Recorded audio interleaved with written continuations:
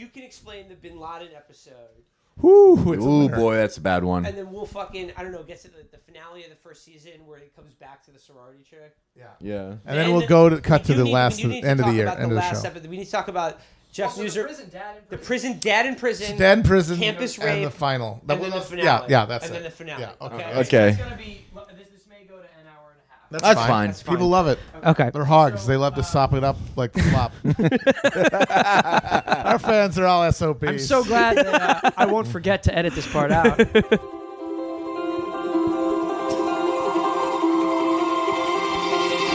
News. Talking about news. Stay in the news today. Doing it every way. News. I'm talking about news.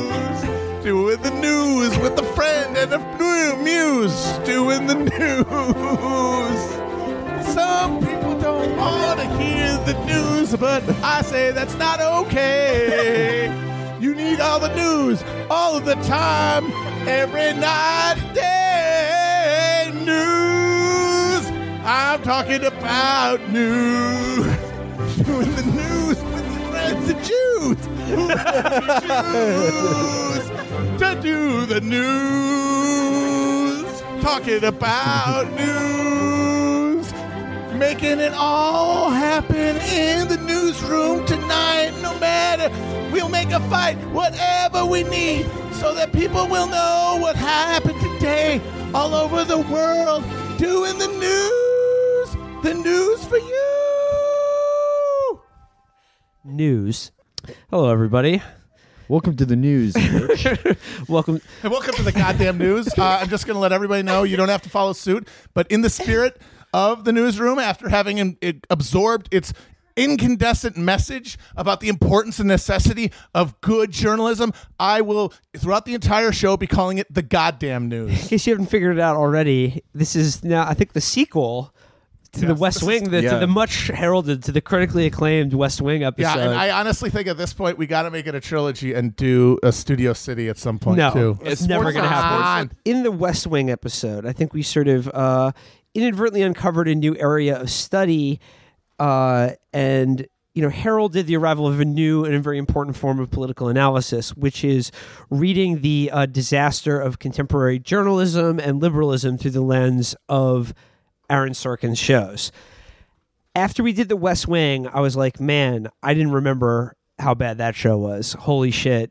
Watching it again was a nightmare. After having seen a fair amount of the newsroom now, I can say half the newsroom, half of the newsroom we've seen. I can safely say now the West Wing is good. I've seen, or at least in comparison, I had, like, unlike the West Wing, which I had seen as a kid, so I had some familiarity with, I had never seen the newsroom before embarking upon this journey. Yeah, only Felix had the dedicated mental disorder to watch this entire series. This is a family thing. Every year at our Christmas, we watch all the newsroom as a family. That's what Jews do on Christmas. Well, kind of. It's more that some Jews are Orthodox, some are Reform. We're ironist Jews. I'm like the bad kid in the Breakfast Club. You got a radio flyer wagon for Christmas. Me, I too ironically watch a show and make fun of it for 8 hours and develop prodromal schizophrenia. This swaying back and forth. That's what I have. We're coming out of a couple days now of watching basically nonstop newsroom. We just finished up the season 3 finale. We'll get into the episodes themselves, which are amazing. But like I said, this is so much more punishing than the West Wing. And if you listen to the West Wing episode, it's pretty clear how I felt about that. But the newsroom is it's like the freebase version of the West Wing. Like it is. Instantly and intensely, addictively sanctimonious, just treacly. It's the China White of Sorkin. Yeah. And there's one thing that actually kind of like one of the things that made me appreciate West Wing more is like he got dinged really bad when that show was on for the cliche of the walk and talk, people speeding through hallways while delivering dialogue, and people were like, oh boy, what a crutch.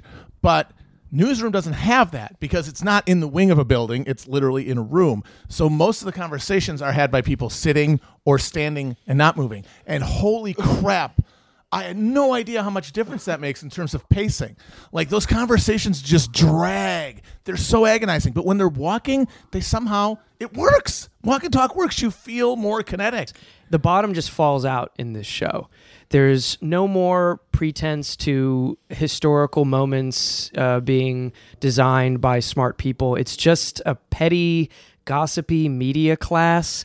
And because that bottom falls out, it's just sort of wackiness and attempts at witticisms and banter. And that's the worst, whatever you want to say about the rest of them, the worst type of Sorkin. Yeah, so the thing about The West Wing is that they wrote a world.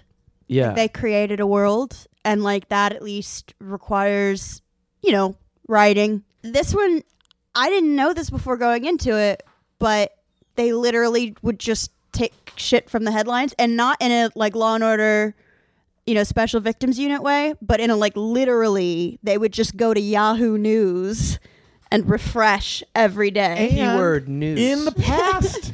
This show actually takes place in the past. The first season. Yeah, because it wasn't. They weren't like keeping up with the fucking cycle. It debuted in 2012, and all of the events happened in 2011. And so you basically somebody said it's like watching the old news with the director's commentary. Yeah, it's like they just didn't hire writers. Yeah, yeah.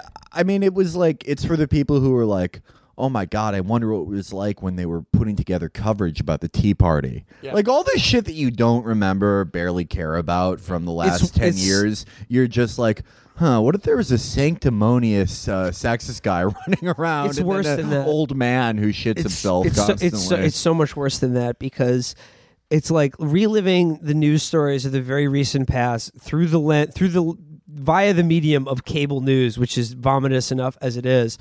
But the entire purpose of the show is like Aaron Sorkin and the creators and like everyone who like the main thrust of the show is like, remember these news events like the rise of the Tea Party? What if that was covered by responsible goddamn newsmen who told the news the right way? And it's like this like idea that like that, if only we could have had that, like maybe like history would have turned out different, even though it didn't. But like Aaron's like, okay, if I had the chance to talk to that Tea Party congressman, this is how I would set him straight. And that just shows how impotent it is because it's him based on imagining real himself history. in the shower. It's based on the actual events. So that means that he's like, what if there was real goddamn news coverage, but it doesn't impact anything? The history happens exactly the same way. Right. He's totally he's like, the whole thing is a sub rosa demonstration of his own absolute impotence.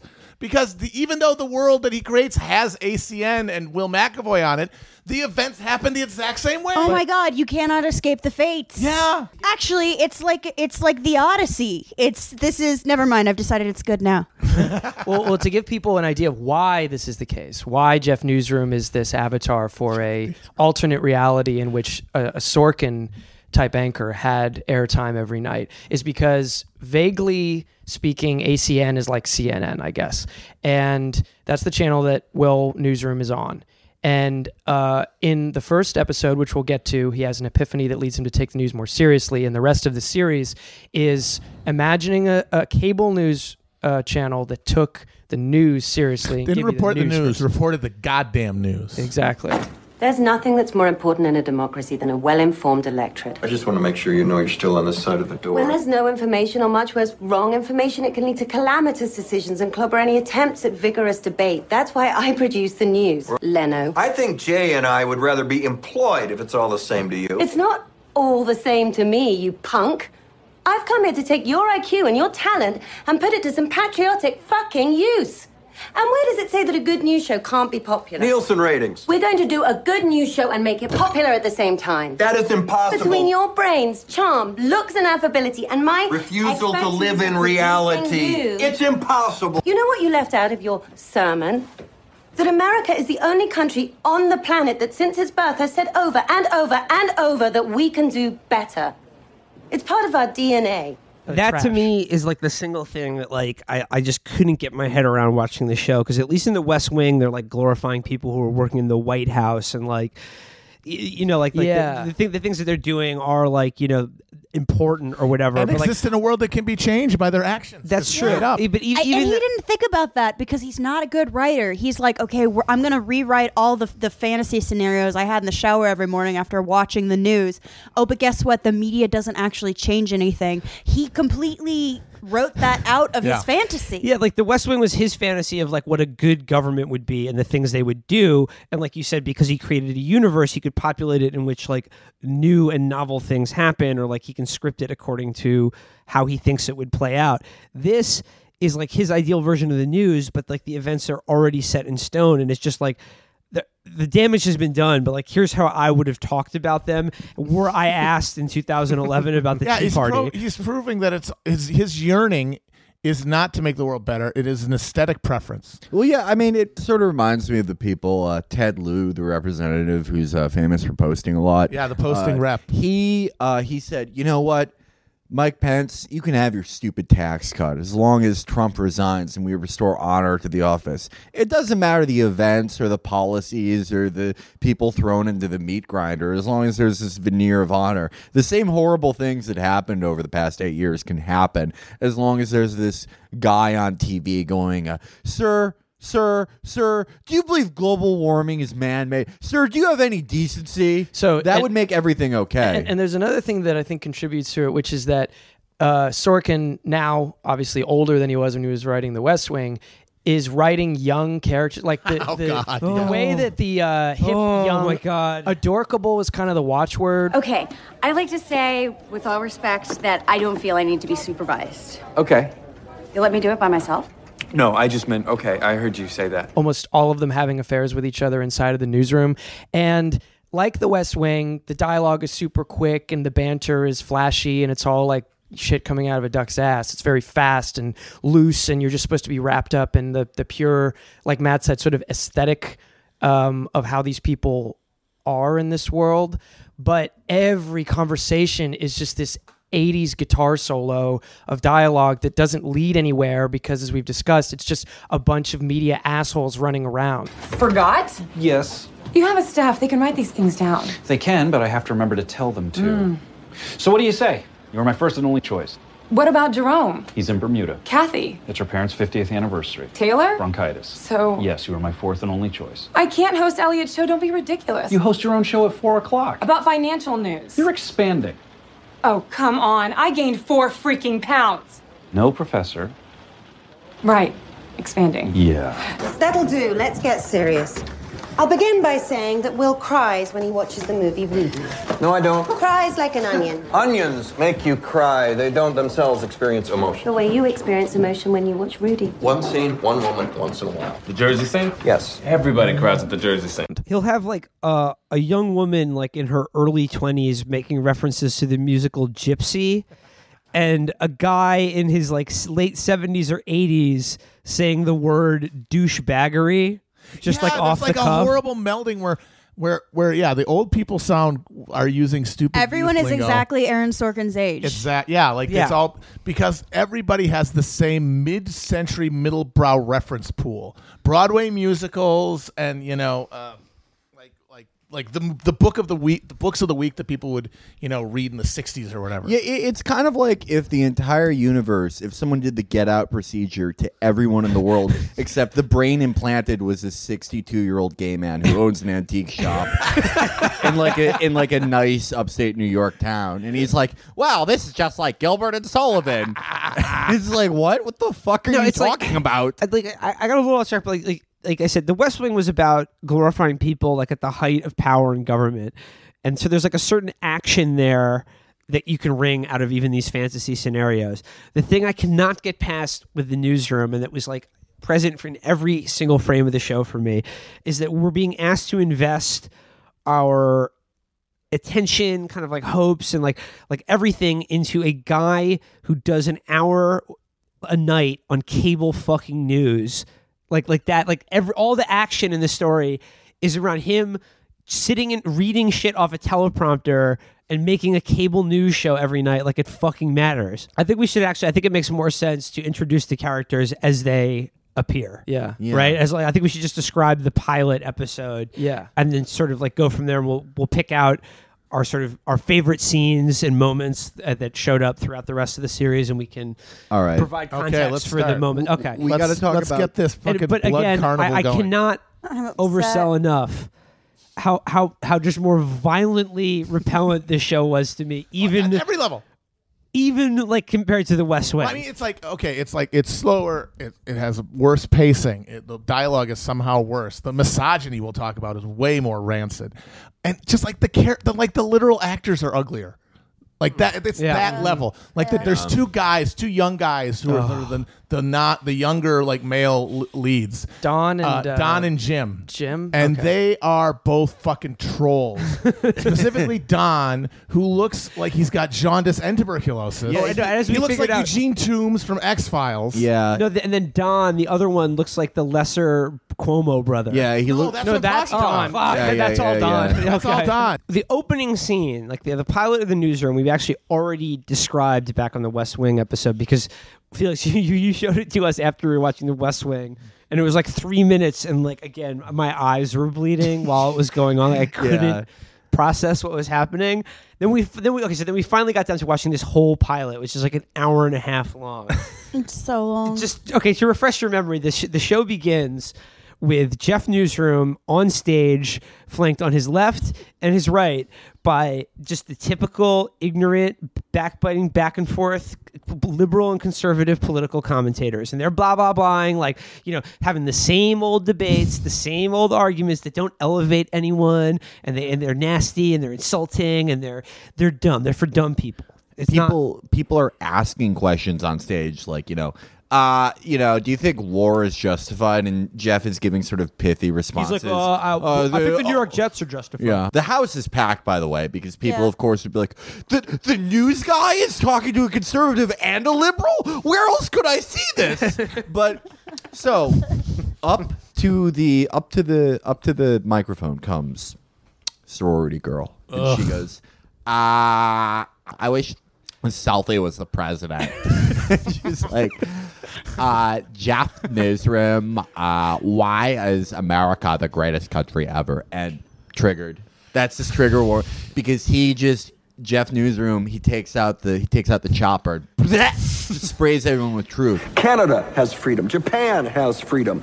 The UK, France, Italy, Germany, Spain, Australia, Belgium has freedom. So 207 sovereign states in the world, like 180 of them have freedom. All right. And you, sorority girl, just in case you accidentally wander into a voting booth one day, there's some things you should know. And one of them is, there is absolutely no evidence to support the statement that we're the greatest country in the world. We're 7th in literacy, 27th in math, 22nd in science, 49th in life expectancy, 178th in infant mortality, 3rd in median household income, number 4 in labor force, and number 4 in exports. We lead the world in only 3 categories: number of incarcerated citizens per capita, number of adults who believe angels are real, and defense spending, where we spend more than the next 26 countries combined, 25 of whom are allies. Now, none of this is the fault of a 20-year-old college student, but you nonetheless are, without a doubt, a member of the worst generation ever. So when you ask what makes us the greatest country in the world, I don't know what the fuck you're talking about.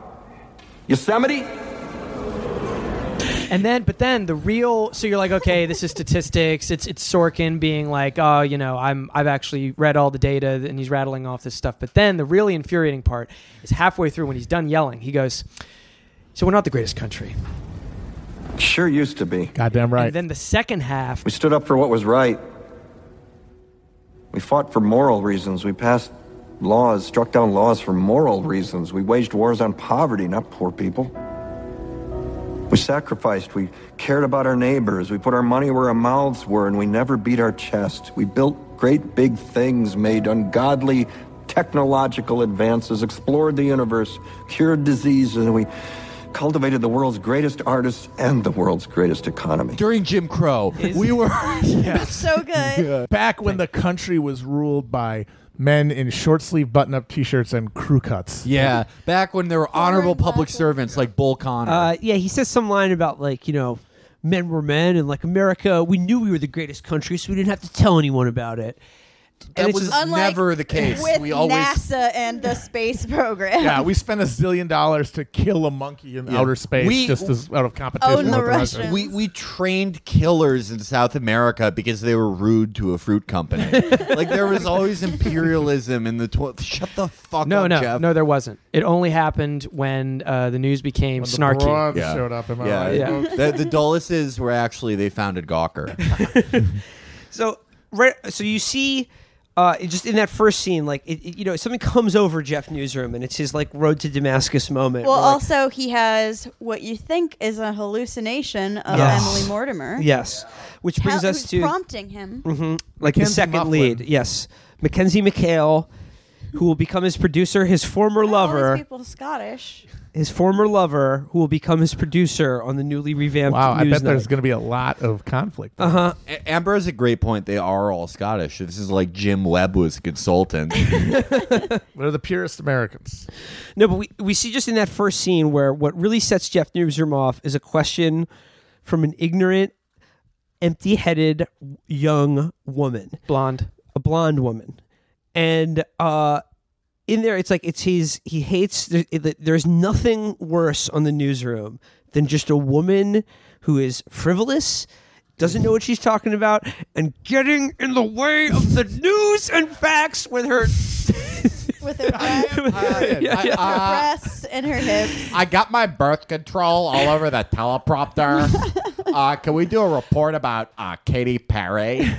No, you stupid whore! So like I'm still laughing at whom amongst us does not enjoy an Instagram. You guys love your instant grams. But we have, as we pointed out, every character on the show is Aaron Sorkin.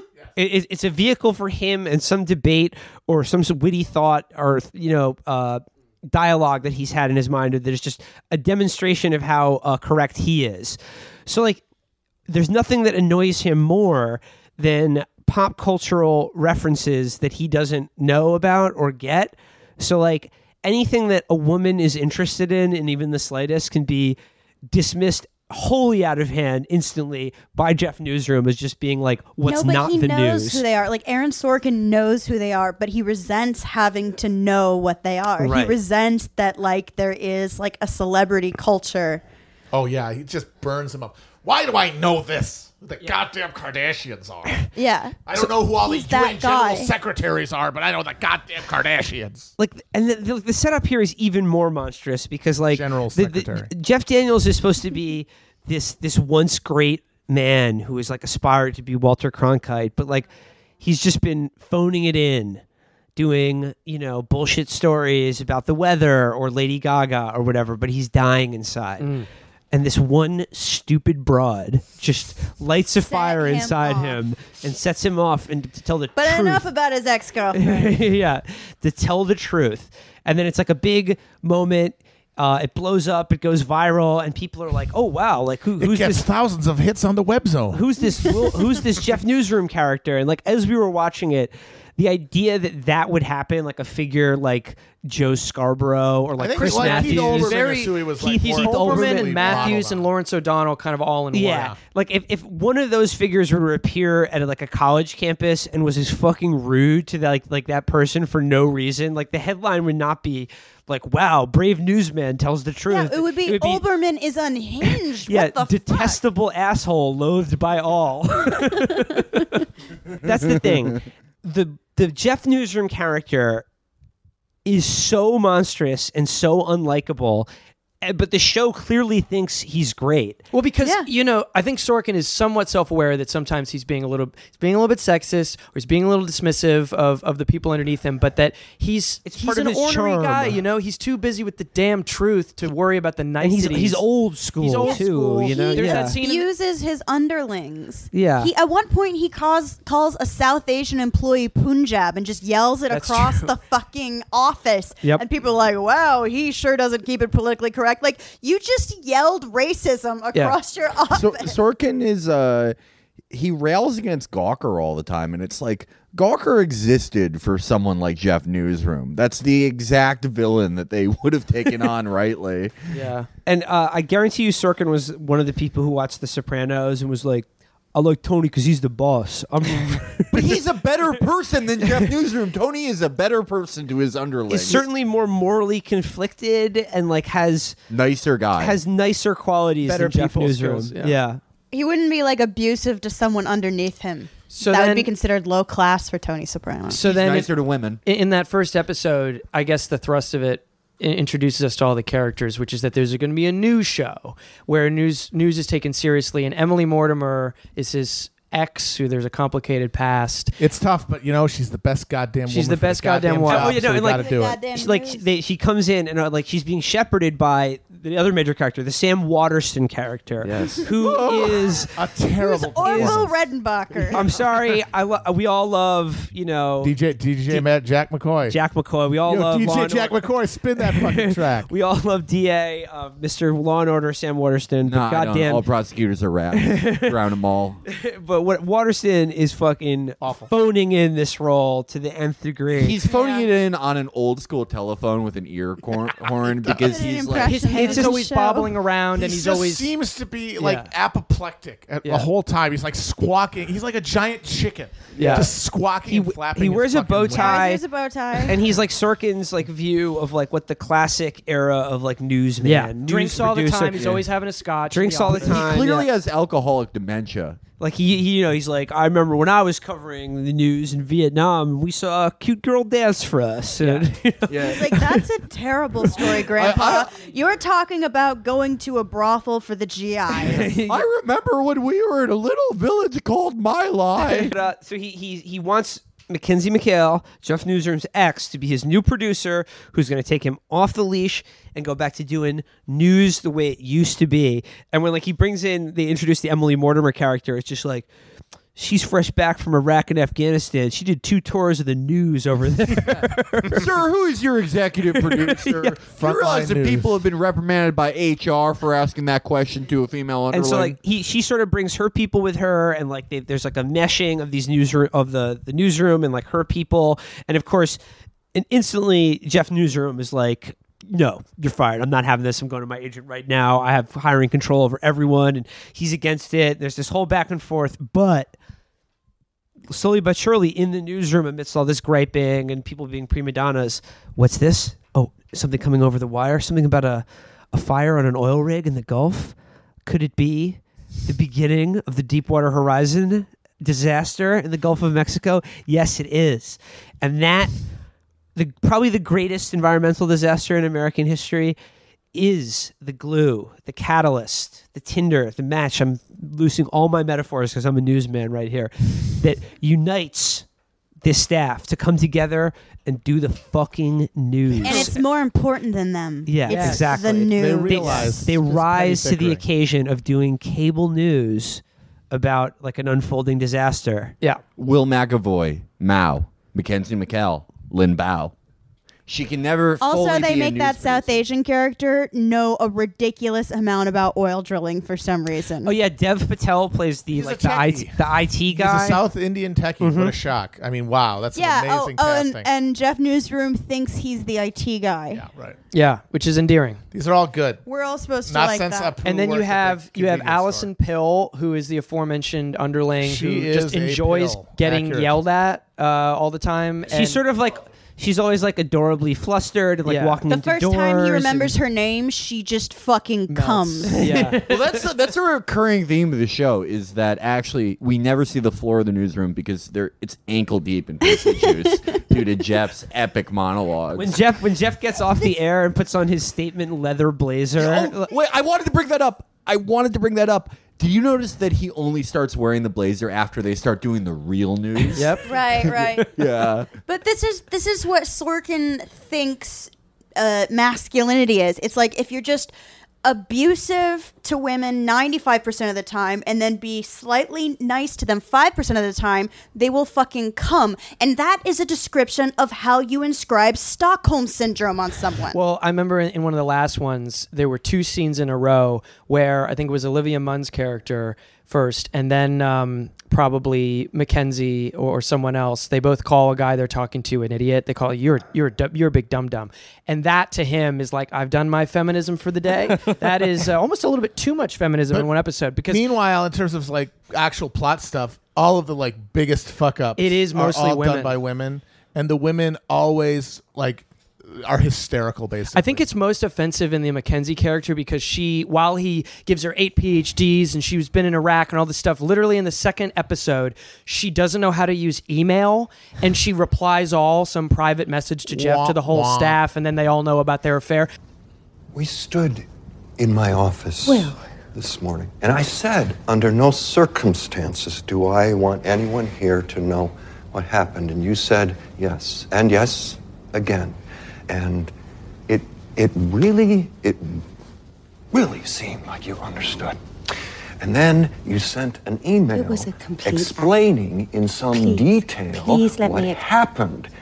And then you copied 47 reporters. Can I go into your office? You know how sometimes something happens in an instant that's so astonishing you just shut down? Of course, that's That doesn't fucking happen to me! How would she know email? She's been busy doing the news in Afghanistan. Similarly, like, carrying over from the West Wing is that, like, if you portray female characters who are like highly competent and like highly accomplished in like some professional field, you can show them to be complete klutzes, ditzes, and just sort of just frivolous people in every other regard. And it's just like, they're all defined by the relationships. Like, that's all they really care about, and it affects their work and everything else. Mortimer and Allison Pill, it's a horrible, just to watch it is like, really, it makes your skin crawl. Yeah. Meanwhile, those lizard men are like only lightly touched by the romantic travails. Yeah, I mean, every scene with every woman is they're like, I accidentally changed the ACN logo to a swastika. And, you know, one of the male characters is like, I'm going to fuck that stupid out of you, you dumb whore. With the news. I eat a pussy every night. It's called the Wall Street Journal. I can find the G-spot. It's called the opinion page. You know what makes a woman come? Diverse views. I don't mumble the alphabet into her clit. I mumble the masthead for the New York Times.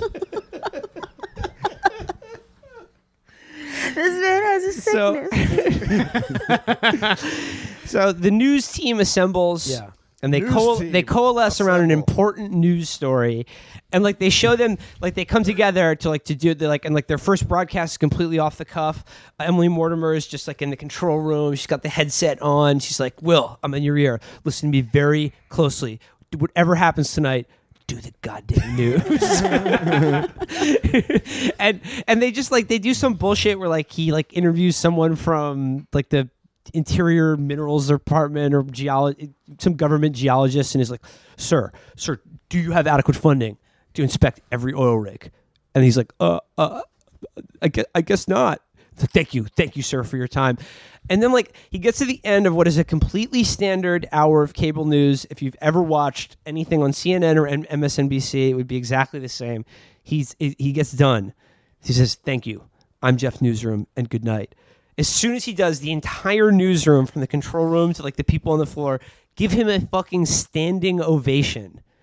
And I was just watching this like, why? Well, wouldn't you? He just did his job. He gets paid the millions. Goddamn news. What the fuck do you want? But he did it for real. He did the goddamn news. This is the overarching thing from like the incredible like opening credit sequence, which like cuts in pictures of like Murrow and the very first thing you see. It's all a montage of old news footage, and the first thing on the screen is all covering the entire screen is the word news. Yeah, it's amazing. I mean, the thing about them applauding for him doing a competent news broadcast is like, what was he like before this broadcast? Like during 9/11, he's like, so how does this affect the celebs? Is DMX all right? They're like, Jeff, we're getting reports of a plane crash in Lower Manhattan. No, I'm doing this Summer of the Shark story right now. Thank you very much, little missy. Watching this show and the again absurd regard it has for fucking cable news people. Remember we were complaining about how the West Wing held like the White House communications director in a disgustingly high regard. This show is doing it about Keith Olbermann. Yeah. And it reminded me of something that Alexander Cockburn once wrote about like the difference between American and British journalists. Is that like American journalists still like have this idea, largely probably because like Woodward and Bernstein, It's all probably Watergate. that like The journalism final is scene Watergate. is like a high calling, or that it's some sort of like crusade to make like the world a better place. And he said, you can't find a single journalist in England who isn't completely shit-faced by 3 or 4 in the afternoon because like they can't bear living with the shame of what they actually do for a living. Yeah, I mean, in the early half of the 20th century, journalism was considered basically a racket. And it really was Watergate that gave these idiots the idea that they were like a fucking holy paladin waging a war for truth. Yeah. And that is the metaphor that Circuit and the show goes with, is Don Quixote. Yes. It's like Jeff Newsroom as Don Quixote, and then he's waging a war, as he says over and over again, for civility. Yeah. Or decency or something Well, like his- that. But And he's like, again, Don Quixote was delusional. Yeah, that's why it's a Does comedic anyone book. read that book? It's about an asshole, like a guy who behaves like. I mean, I guess Jeff They're Newsroom. windmills, you fucking asshole. Someone take him home. So I think now, like, okay, you know the setup. I think we know most of the main players. Yeah. So I think we're just going to take you now through our greatest hits of our last 72 hours of torturing ourselves with the newsroom. So we described the pilot episode. The next episode I'd like to talk about, I think, is episode 3 of the first season, which is about Jeff Newsroom choosing to do a show in which he apologizes for doing the news badly in the past. And this is happening in the background of the rise of the Tea Party and his sort of one-man crusade against what's happening to his Republican Because he's Party. a good Republican. Yes, exactly. They say He's that an every episode. old-fashioned Rockefeller Republican. No, he makes a point of saying over and over again, I'm a Republican from Nebraska, but you know what? Like, these Republicans, they're not real Republicans. They're radicals. The Tea Party movie was hijacked. He goes in this whole He's thing like- about how he's it like, was look, hijacked. I Is believe this in the one where they compared SDS to the yes, Tea Party? yes. It's just like the SDS, Those the Tea Party. radicals that Yeah. wanted to, desegregate. And then he goes like, he's like, look, I'm a Republican. I believe in like limited government and like common sense. I just don't think hurricanes are caused by gay marriage. Like I believe hurricanes are caused by barometric pressure and not gay marriage. Yeah. You know, those moderate Republicans like Nelson Rockefeller, who puts black people in a cage forever for having 10 grams of marijuana. Those respectable moderates who expand NATO to every end of the earth and drop fire on Vietnamese children. The logical ones. But like, yeah, like they have to belabor this point that he's like, you know, a socially moderate Republican. Like it's going to make this fictional character's owns of fictional Tea Party representatives all the more weighty because it's just like, I'm not just some dumb liberal woman. And it is a West Wing, it's a plank of the West Wing ideology, obviously, because as Amber said in that episode, it shows that he's not ideological, that he's gone beyond he's not confined to the ideology of right or left, because he's a Republican, but he's actually going out Exactly. Well, going he after does Tea have an Parties. ideology, and it's the fucking news. Yes. Yeah. Yes. And in the background of him doing the news and going real hard at these liars and prevaricators on embarrassing In his own party? embarrassing congressmen on his cable news show.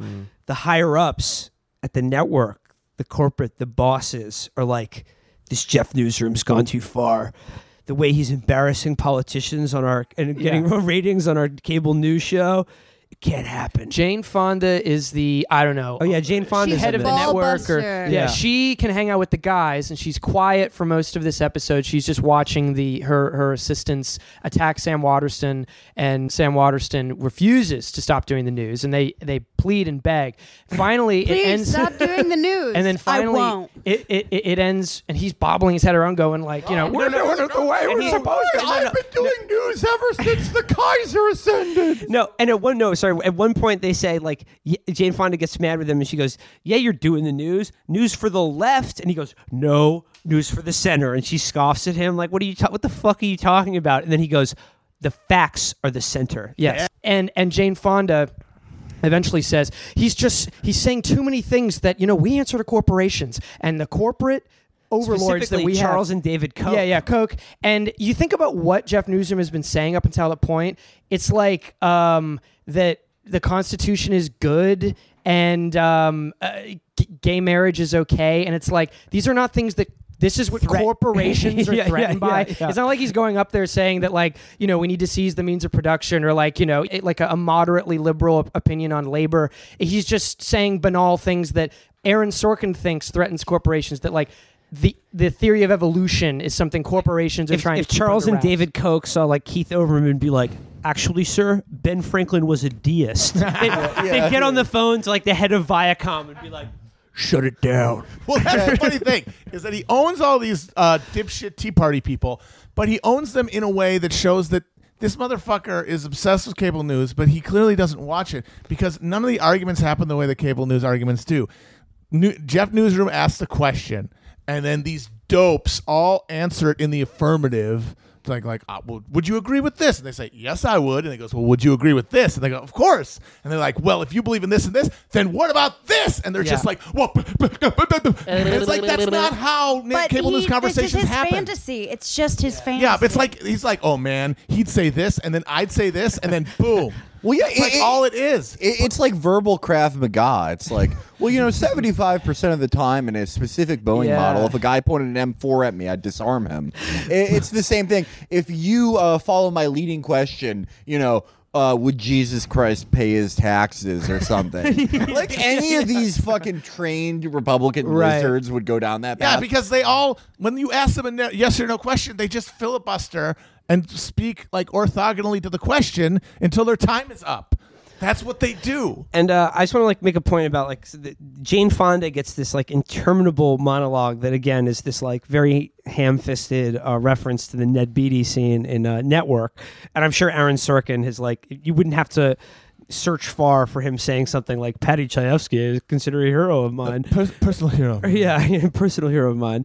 But what she does is tell this like incredibly labored joke about Jesus and Moses playing golf that takes fucking forever and like not connected. It doesn't and isn't connected to anything. And It's just a very realistic interaction with an old person. To be fair, but to the point about Network, I think it speaks to like the mind at work here, the mind of the genius himself, Aaron Sorkin, who I'm pretty sure interpreted Network as a movie about how this Howard Beale character was just. He just had his moment of truth telling and he told too much truth. Not that he was always a fucking hollow, buffoonish and figure. mentally ill. Yeah. Yeah. Very obviously mentally ill in the movie. Right. So then like Sam Waterston's character is getting pressure from the suits because Jeff Newsroom is going too hard at the Tea Party and she's like, I have business in front of this Congress.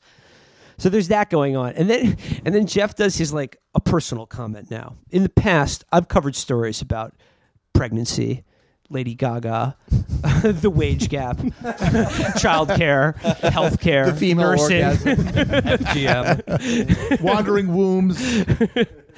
But I'd like to apologize. And like one of the things he's like, in the past, I've done stories that did not, like, you know, lift us up to a higher ground, that did not tell the truth about our strength as a people. And I'm like, these aren't facts. Like, what are you talking about? He also doesn't mention the Iraq War. He doesn't mention Iraq War or Wall Street or any specific failure of any of the specific actual failures of journalism. Because he doesn't think that's what, when he thinks that, he's really thinking of like having a segment about the Kardashians.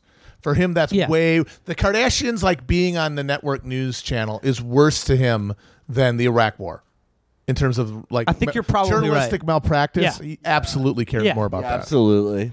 Keep in mind, Aaron Sorkin, I believe, has I know this for a fact. And in one point, he did say that out of all like news, like opinion writers or columnists, he likes Peggy Noonan more than anyone. So, oh my, what is the fuck? Yeah, keep that in mind. So Jeff apologizes for doing the bad news, and he's like, we are rededicating our efforts to like, you know, do the news the way it should be, the way it used to be. With men, there were men who did the news, great men. They had names like Murrow, Cronkite, Rather, Brokaw, Russert, and he says Buckley in that mix. We had to rewind it. We were like, wait, Buckley wasn't really a newsman. He was a fucking lizard commentator who had some who is pro-segregation. Yeah, he actually throws in William, I mean, again, to like jerk off all these like great network news figures like Walter Cronkite or Dan Rather is a bit much to begin with. But he throws in William F. Buckley, and Tim Russert onto this list of fucking the immortal greats of American news TV journalism. And it's like, nothing says reasoned civil debate like threatening to punch a goddamn queer right in the face. He stood up to the queers. Or even worse than that,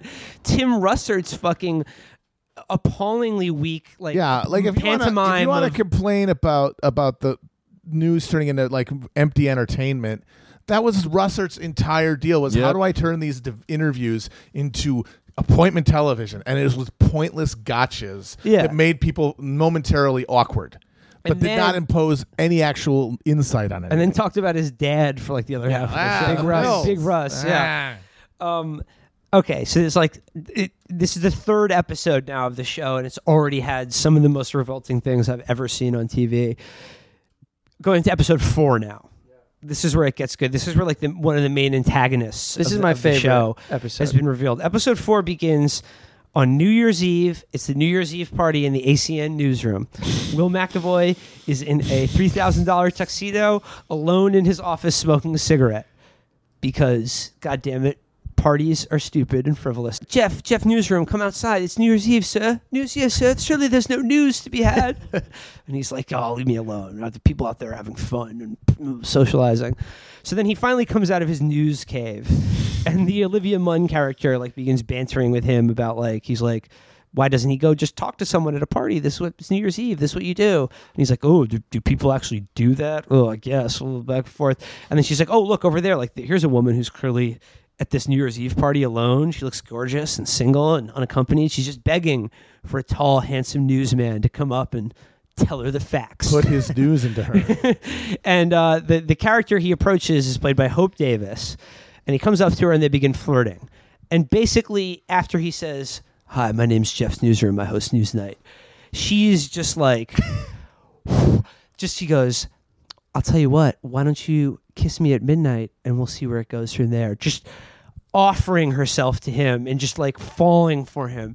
And he's like, getting ready to like, lean in, and she distracts him. By the way, Jeff Newsroom is supposed to be like, this is what Aaron Sorkin thinks a handsome man looks like. And he just looks like an old man. Well, because Amber, what you said that Emily Mortimer says in the first episode, if we took my news skills and your looks and rugged jaw, and it's like the man is not, Jeff Daniels is not an ugly man. He just looks like any older man. He's just an old No, he's lower than puffy. average. I'm sorry, I'm going to weigh in here. He's below average. But in this, he's King Solomon. Like, Jeff Daniels and any woman, it's like Song of Songs.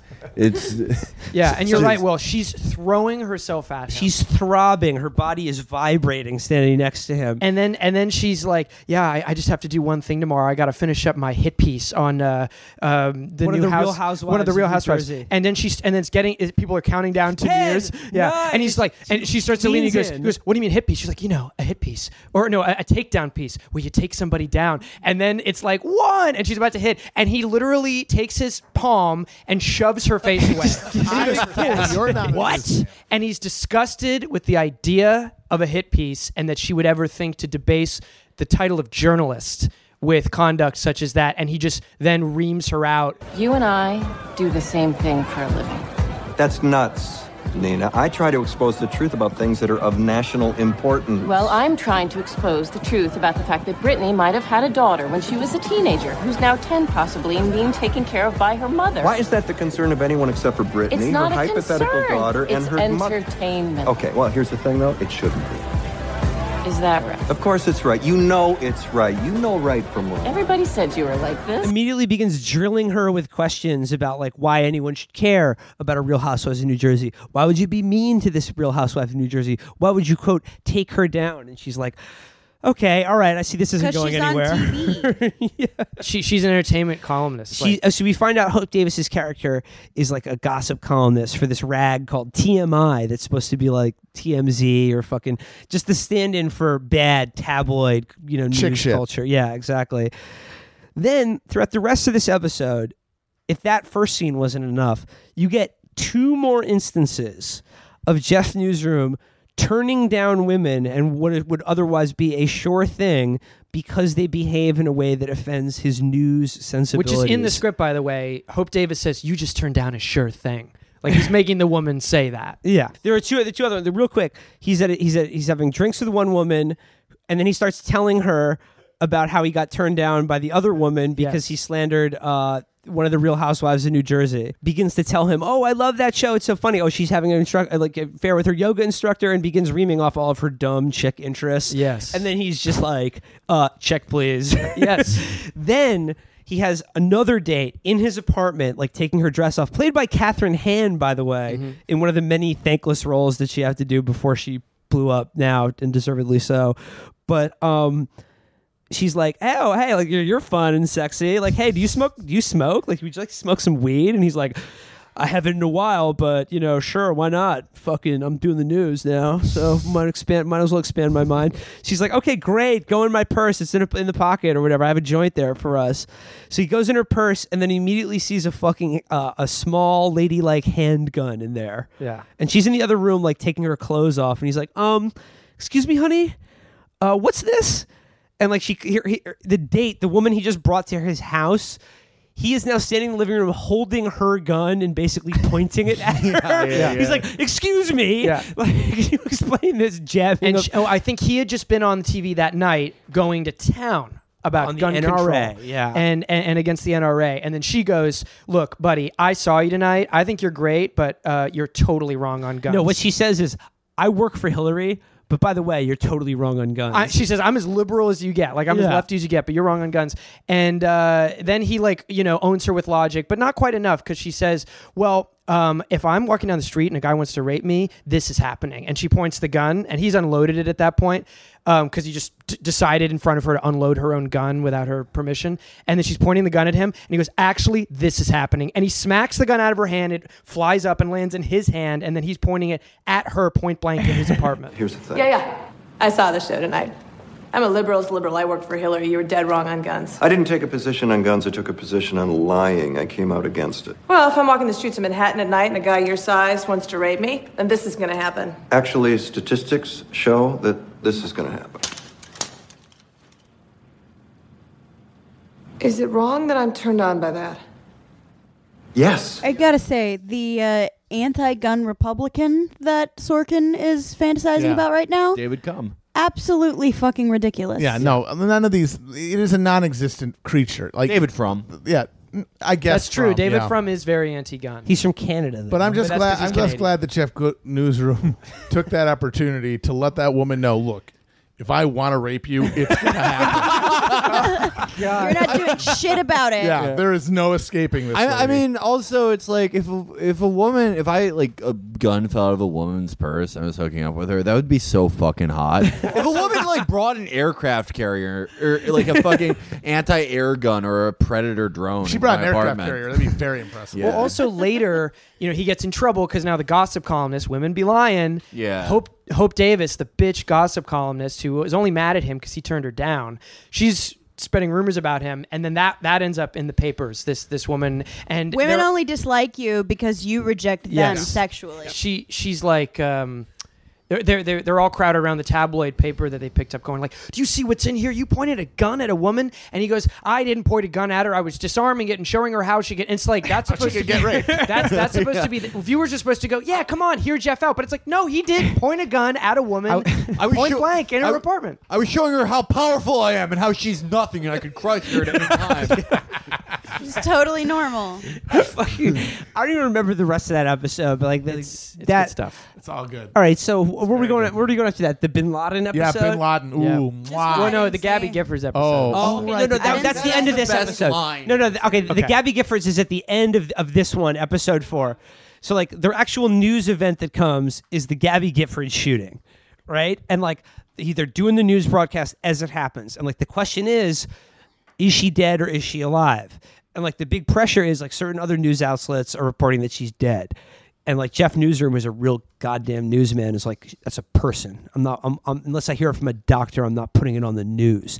And like some guy from like corporate comes down, who's like, Jeff, That bitch is dead. she's dead. You tell her family that she's dead right now. We're losing a half a point of ratings. You're done. And he just like stares him down.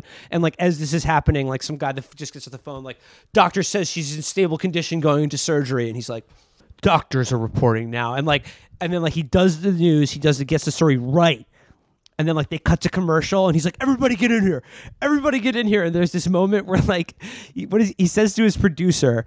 Yeah, because he stood by him. His producer stood by him, his decision not to go on air with Gabby Giffords being dead. And he goes, what's the line? He goes, Don, you're a goddamn newsman and punch me in the face if I ever say different. That's the inverse of what Buckley said to the dog. Yeah.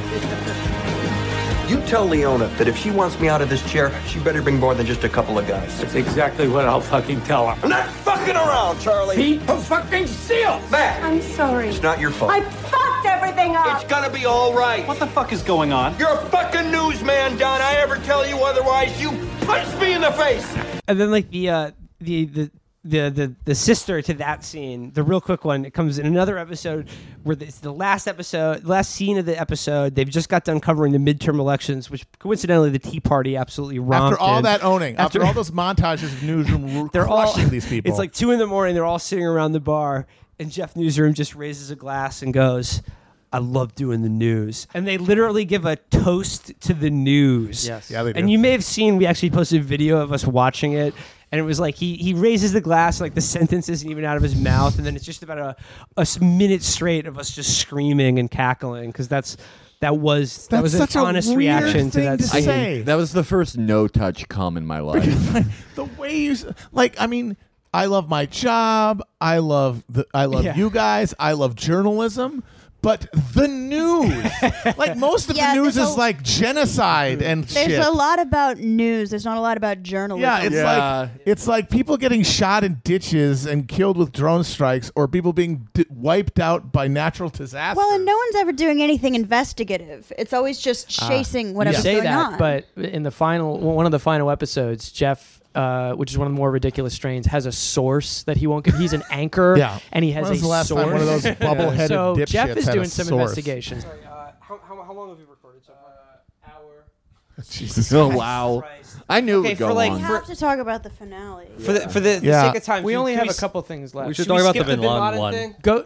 The Bin Laden one was pretty good. With Okay, the let's fucking talk cops. about the Bin Laden All right, episode. we'll do Bin Laden, Dead Dad, last episode. Yeah. That should be 10, 20 minutes tops. Okay. Yeah. All right, so the Bin Laden episode rules. So the episode is called 5-1 because Aaron Sorkin is under the delusion that the death of Bin Laden would be a generational defining event. You'd be able to come up to somebody now and say, "Where were you on 5-1?" And they say, "What the fuck are you talking about?" I don't remember, actually. No, I don't know. People were like, "Oh, Bin Laden's dead." I was watching the dang news. Yeah. You were making the dang news. Making love to the news is what I was doing. So it starts. It's a party. They're celebrating their year on the air, and they're. By the way, it looks like a terrible party. It looks like It looks like the. Of course, it's a media. It looks like the party you dream of going to as a nerdy freshman in college. Yeah, they're jostling newsrooms playing a guitar. Yeah, they're playing Guitar Hero. There's a guy playing chess there, Yes. and it's this is the most depressing, saddest It's so part. sad. And Jeff Newsroom has acquired edibles from the non-white news employee. They're like, "Yo, Jeff, you down?" And he accidentally eats too Say many. the N-word, Jeff. Which is just a classic move. I ate too many drugs. And so then while they're there, Sam Waterston gets the news. The news man gets the news from a source that something big's coming. And then they find out that the president's going to be speaking in about 2 hours, breaking into all broadcasts. So they're like, something's up. So they have to go back to the studio because they're the A-team. Whoever's there, fuck them. The A-team has to go there. All of them. Yeah. And Jeff Newsroom has a bodyguard during some episode arc where people want to kill him for making the news, and so he runs out of his bodyguard's car. His bodyguard's black, and the bodyguard comes out and yells like, "Jeff, come back here! You can't go on these streets. You're on drugs." And these two racist cops come up to him and force him up against the car and frisk him and shit. And that's important later on. Can I bring up what Matt brought up just before I go to the bathroom about the B team? It wasn't the B team of the news they interrupted. It was like a TMZ show. There was this woman in this thin cut top who was out there, and she's like, Madonna got no boobs. And then Don, the lizard Cuomo, runs out and he's like, "Get the fuck off my set, twat." Because No, news. he's not. No, he's on the airplane. Oh right, no, it wasn't Don. It was the other freakish man. Yeah. So So Jeff Newsroom is running high through the streets of Manhattan to get back to the news. And Among Us. And Sam Waterston's trying to confirm with his sources so they can say what it was before the announcement by Obama. And then 3 of them are stuck on a tarmac on an airplane, including the Lizard Man. And they're like, we got to get off, but they're stuck on the tarmac. They can't get to the fucking gate. And they're like, oh my God, our phones are blowing up. Things are happening. We got to find out. And the Lizard guy keeps wanting to get up to go to talk to his other person. And this stewardess keeps saying, you can't do that. It's fucking FAA regulations. And he's just an abusive shithead to her the whole time. Another woman stopping him. And then he's like, hold on a second. I have a box cutter. Let's charge the cockpit. And if you remember the first episode of The West Wing, there's also a fucking scene where the guy proves his point by logic that you can use your phone on an airplane. And it's just like, that's Sorkin's ideology. He's mad about airplane regulations. Well, he's been told to turn off his stupid phone 1 billion times, and it fills him with rage every time he has to do it. So while that's happening, eventually they get to the studio. Will McAvoy has an awful, like high scene where Jeff Daniels pretends to be high, and he's like, I'm high. He literally says, like, I'm high. Yeah. And he's giggling. It's like, it's worse than Reefer Madness. It's brutally terrible. And then finally, they're like, oh, what about it? Do we say Aaron Sorkin only does uppers, to be fair. And they're all like, should we go forward? And finally, the big triumph of the episode is that they report that bin Laden's been killed 5 minutes before the president comes on and says it. So it's like, holy shit. Which is the whole stupid, supposedly stupid ratings chasing ideology that he's railing against, is that you got to be there first. And so, they were right too, but the speed of 5 minutes shouldn't matter. Wait for him to fucking talk. What difference does it make? It also typifies how low stakes and boring this fucking show is. Super There's no show. drama It's or very tension boring. about the things that happen. We all know how that went down. It's just the most dramatic thing that can happen is, we fucked up the news, or we got the news 5 minutes before a competitor got the news. I remember now what the closest thing the episode does to a justification for why they care. Somebody says to Mackenzie, who cares? It's 5 minutes. And she goes, I hate bin Laden. And I hate the idea of having him alive for even one more minute. Oh my God. That's a good reason to jump the gun. It cuts to the other newsrooms, and they're like, I can't believe he's dead. I'm going to miss him so much. He got me into news with those videos. The end of the episode is one of the most despicable things I've ever seen on television. First, you see the B plot on the airplane where the guy's screaming at the stewardess, and the stewardess gets the pilots, and the pilots come out because he just got the news that bin Laden's dead on his phone. And then he just looks at the pilots and looks at their stripes. There's a close-up on the stripes on the pilot's fucking shoulders, and then of the little jewel pin. Yeah. And the jewelry that they wear. And then he says, gentlemen, there's something you need to hear. We got him for you. And then, even on the plane, the guy is still cruel to the stewardess for no reason, while congratulating the pilots. And it's like more fucking flight attendants died on 9/11 than pilots. Yeah, they're also on planes. Actually, no flight attendants died on 9/11. That's the weird thing about it. No Jewish flight attendants. Triple parentheses flight attendants. You know that Donald Trump's daughter-in-law got him to go to the flight attendant country this week. So, but my theory is that the whole episode calling it 5-1 and all of this shit, it's just the liberal posturing that took place after they got their asses kicked in 2004, Absolutely. where they're like, how may we be jingoistic? Oh, we got him, and it was the black president, the college professor president who got them. And then the end of the fucking credits, there's no music. It's just Obama's speech announcing that we got bin Laden, the speech that nobody remembers or cares. No one cared. But like, to the point about like, it probably bums out the people who are fans of the show a lot that, like, killing bin Laden wasn't as big a deal as 9/11 itself. It's like, I'm sorry, that's but the moment when we shouldn't redeemed. they balance each other out? Yeah, that's the moment when we totally redeemed ourselves as a country. And it just reminds me of in the episode we just watched from like the very final episode of the show, there's a scene where like the guys who take over the website get fucking owned by Dev Patel, who like comes back from vacation or something to be like, he wasn't on vacation. He was hiding out because he was like Snowden in this timeline. oh, okay, all right. And like he walks in on them when they're trying to come up with a listicle of like the 9 most overrated movies, and he's like, yeah, I see what you're doing. You make me sick. Every day I look at these lists where you're taking down fine movies like Avatar and The Curious like, Case "What of about-" Benjamin Button. Why is underrated?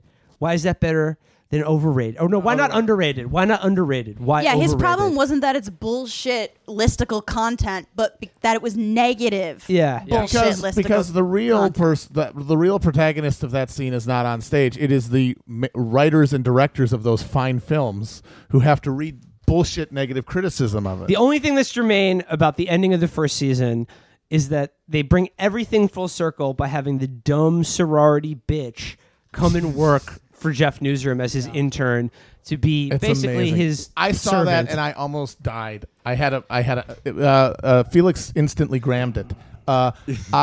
Because like when you think of what that video did in the world that they've created, it was like 1 billion hits. It was a hugely viral video, and it's him just screaming at this woman and just destroying her.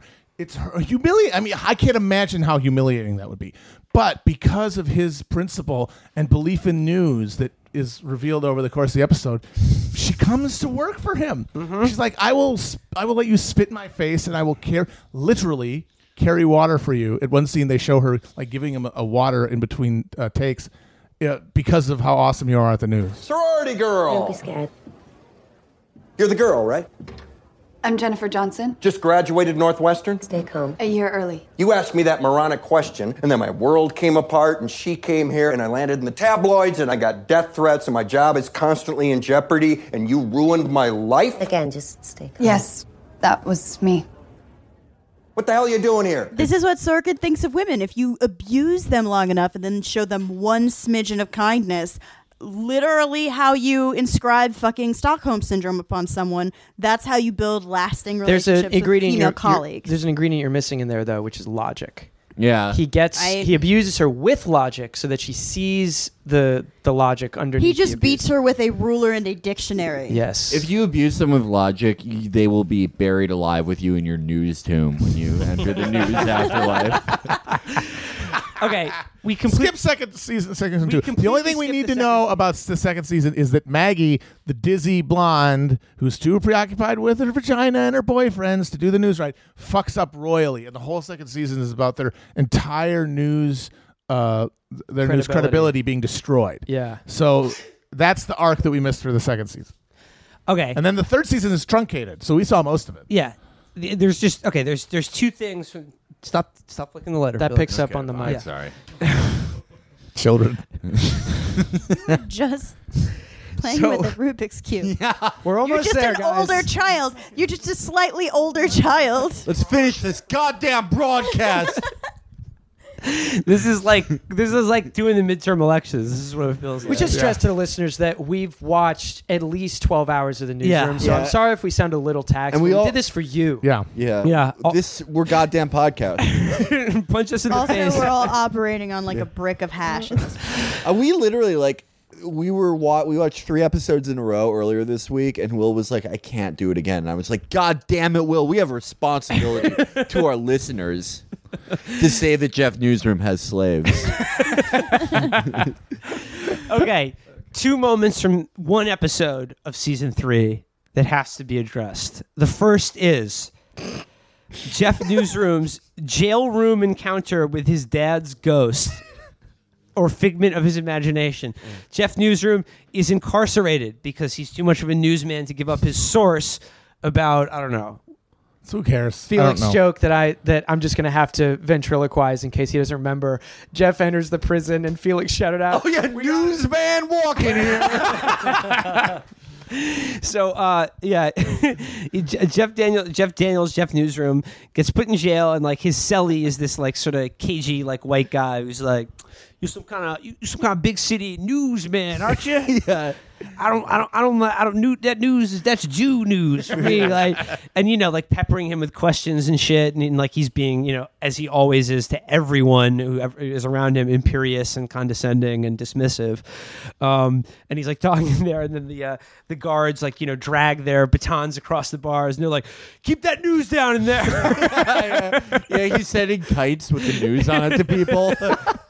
It's like it's Oz, but he's out of BC. So his part of this episode is that like he's in jail having these conversations with this like sleazy fucking cellmate. And he's like racist, and he's in there for domestic battery. He's a domestic abuser and an alcoholic. And he's like, you look down on me as a journalist. Well, you beat women, so I don't think very highly of you, sir. And then I forget why, but like then finally he's like let out of prison. They're like, he's not going to talk. Better let him out. The government's trying to persuade him to give up the source, and he's talking with the lawyer, and he goes, we asked him if he wanted a conjugal visit, and he asked for a copy of the New York Times. Yeah. So he was just started uncrackable. jerking off into the Peggy Noonan's editorial for some reason. Yeah. So then like crack him. they didn't crack him. They let him out. And like as he's leaving, he's like taking the photographs like that he like put up on the wall. Like the hot pot where he makes his fucking like ramen casseroles that he gets from commissary. He prags a guy out to make him Maggie and all the other news wenches. They're like, hey, this is weird. I've been pragged out in feds before, but he just yelled at me. He didn't fuck me. And like he's taking the photos off his cell wall. And then you realize that like one of the photos is like of him and his dad in childhood, and like his cellmate was his father. Yeah. And Jeff Newsroom was debating the ghost of his own shitty parents. He did not at any point acknowledge. It was a surprise. Yeah. So it's like it makes no sense. So he's projecting this fantasy. Who is his father? Because he looks like the picture. So that means he knows what his dad looks like. But he either didn't recognize him, or he was pretending it wasn't his father. And then the father didn't recognize him as his son. Because he's interviewing his own son. How does... It does not make sense. It's Oedipal. I mean, everyone has that. Like, I want to own my dead dad in a debate with logic. Everyone right, does but you would that. own your dead dad. You wouldn't own a dead guy who the audience later finds out is your dad. I'm not, dude. It's like fantasy. It's like, when you're with a woman for a long time and you pretend to be Emmanuel Macron and he pretends to be your drama teacher. Is it possible that the explanation is that Aaron Sorkin is a bad writer and that he just thought that would be a great twist and then just kind of had to reverse engineer it without actually making it work? If you thought that was the most ludicrous part of this episode, you'd be wrong. Because this episode also, the other subplot in this episode contains, I think, maybe the most problematic Aaron Sorkin moment ever, which is the campus rape episode. Yes, you're right. Yes. Campus rape. This is the campus rape where the Cuomo-looking producer has to go interview a college girl who's been raped on campus, and like she's trying to get her rapist expelled or prosecuted from the school.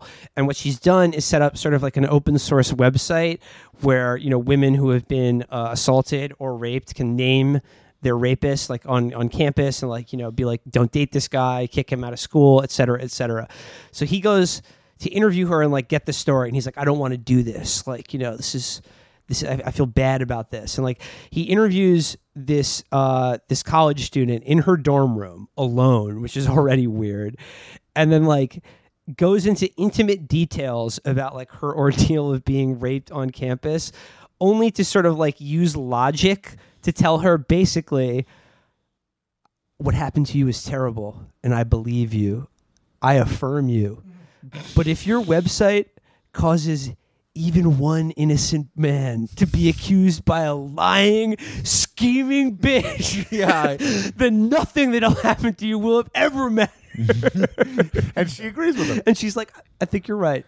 And I'm taking the website down. And then Sam Waterston dies. Yeah, they're having an argument, and Sam Waterston, like, they play like they used Coldplay before in the show, but what song did they use? Shenandoah. Yeah, Shenandoah. When he's like collapses and makes like a look on his face like he's Toucan Sam. Toucan Sam. And he hits his head on the fucking desk, and it's one of the funniest scenes I've ever seen on TV. We also tweeted us laughing at that hysterically. It's like a Monty Python sketch. He just pitches forward. He just prangs his head on the side of the I'm desk. following the Kaiser to hell. All right. That's Sam Waterston. What happened to Sam Waterston is seriously going to happen to me right now. I'm seriously going to... 3 hours of podcasting today, boys. Fucking A. We're almost there. Last episode. Let's do it. I'll stand up for this. Do we have to do more? No, the last one. We just wrap it up. Okay. There's a funeral for Sam Waterston's character. Jeff Newsom literally takes out a guitar, and everyone joins him with guitars around him. And it's Sam Waterston's grandkids. Sam Waterston's grandkids. And then are there. the other non-lizard bland white guy shows up, and he Also accompanies him plays on rhythm guitar. Yeah. And then The black guy the black guy plays rhythm. rhythm. Yeah. And then my element of that scene that is most important is that it shows everybody like watching in like ecstasy. And like that's the real thing. It's Jeff Newsom standing in a room and people adulating him. That is a recurring motif over and over again. And that is Sorkin cosplaying as himself in a fantasy world where everybody gets how awesome he is. But Amber, as you pointed out, he hijacks a man's wake so that he can do some impromptu rhythm and blues performance, and everyone can have a big hoedown. And you were just like imagining the guy's wife coming out and be like, "My husband is dead. What are you doing, Jeff?" and then he tells his grandson, he's like, he goes up to him and he goes, "Look, your grandfather's dead. Your parents are getting divorced. If you ever need someone to talk to just jam with, I'm here." And it's like, we're supposed to be setting up a fatherhood arc because Jeff impregnated Mackenzie with his facts. news hair. Yeah, that's the kid. By the way, I reserve the right to fire you if it's a daughter. But it's trying to set up a fatherhood arc, but he's actually grooming Sam Waterston's grandkid. To be a newsman. Sure. No, that's how you become a newsman. That's how you become a newsman. Is you're groomed by an older Like newsman. every newsman went through it, you're going to go through it too. And it's really a nerd episode because the rest of it is flashbacks to before they got together for their first episode.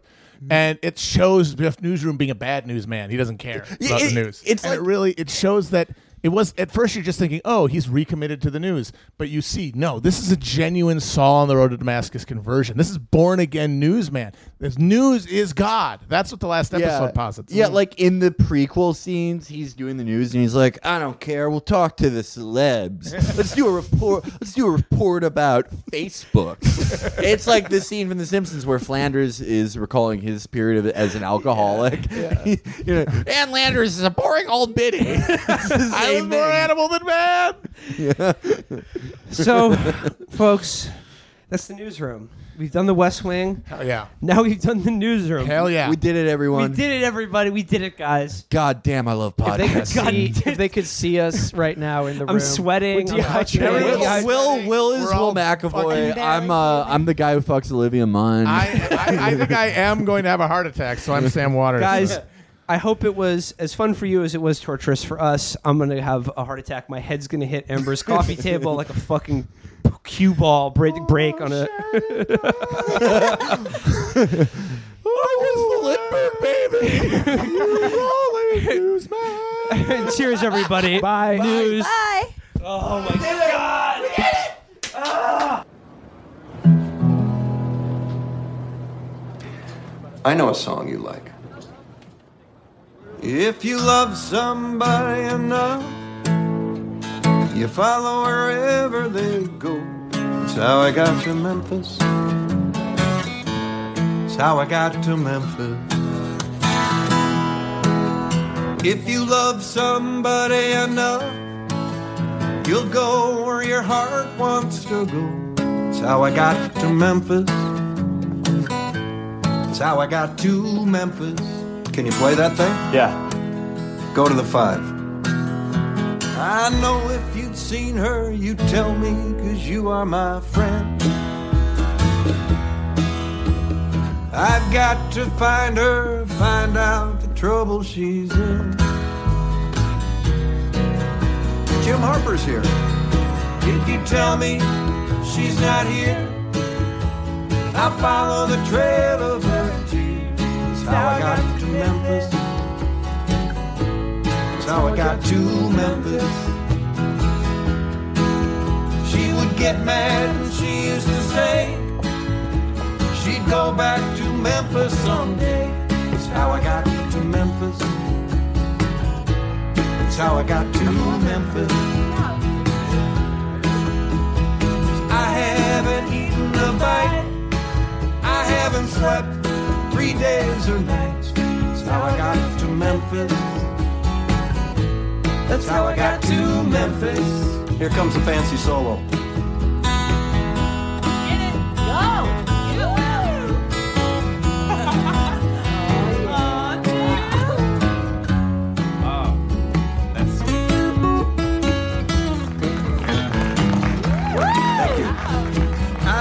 to find her and tell her that I love her so. I'll never rest till I find out why she had to go.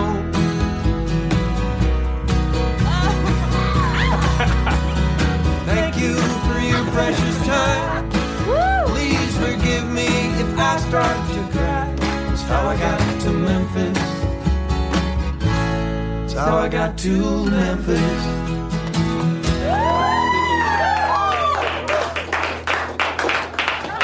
Will, Mackenzie says it's time to head back to the studio. Thank you.